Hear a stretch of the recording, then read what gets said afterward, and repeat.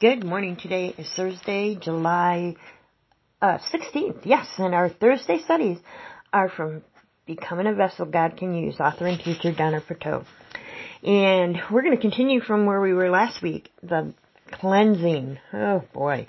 And this is going to be titled Letting Go of Pretty Much Everything.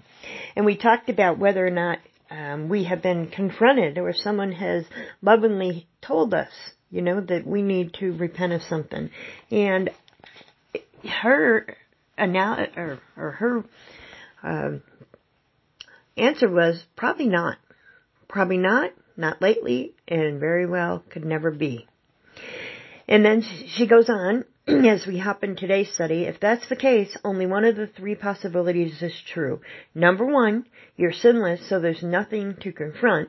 But since the Bible says that is humanly possible, for all have sinned and fall short of the glory of God, let's consider another option. Number two, you're a remarkably talented hypocrite, so no one suspects your sins, which you do in private. Now there's a possibility, but I seem to recall Jesus didn't have nice things to say about hypocrites either.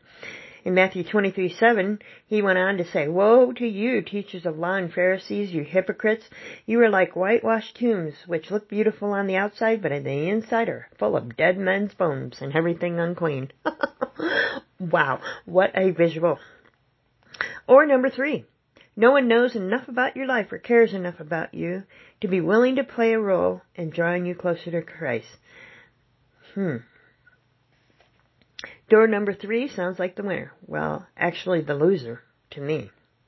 I suspect one of the reasons that the body of Christ in America today is so lukewarm and ineffective is because we don't dare confront one another with the truth. People with the gift of prophecy, the ability to see what God is doing in the lives of individuals in the church and speak it forth, are despised. No one wants to hear the insights God has laid on their hearts. They'd rather hear something encouraging.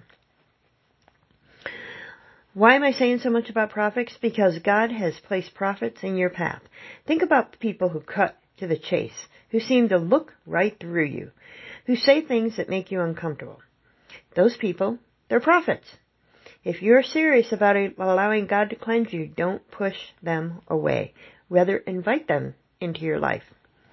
We all need a Nathan. Someone who will confront us with the truth. We won't always like what the prophet has to say to us, but if we want to become a vessel God can use, we must continually be cleansed. That requires confession and repentance, and that requires confronting the sin in your life, and sometimes that requires a friend to hold the mirror of truth in front of you. If you don't have such a friend, get one. Wow. Powerful stuff. Wow.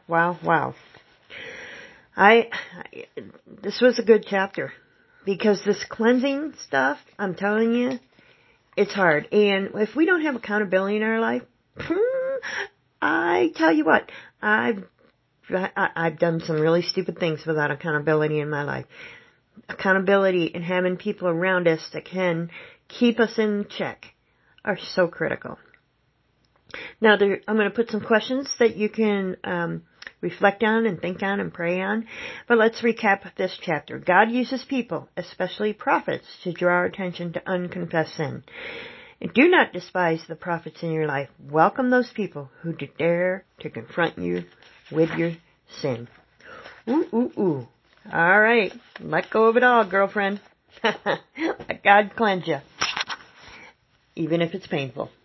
You have an amazing day, and remember, you are who God says you are.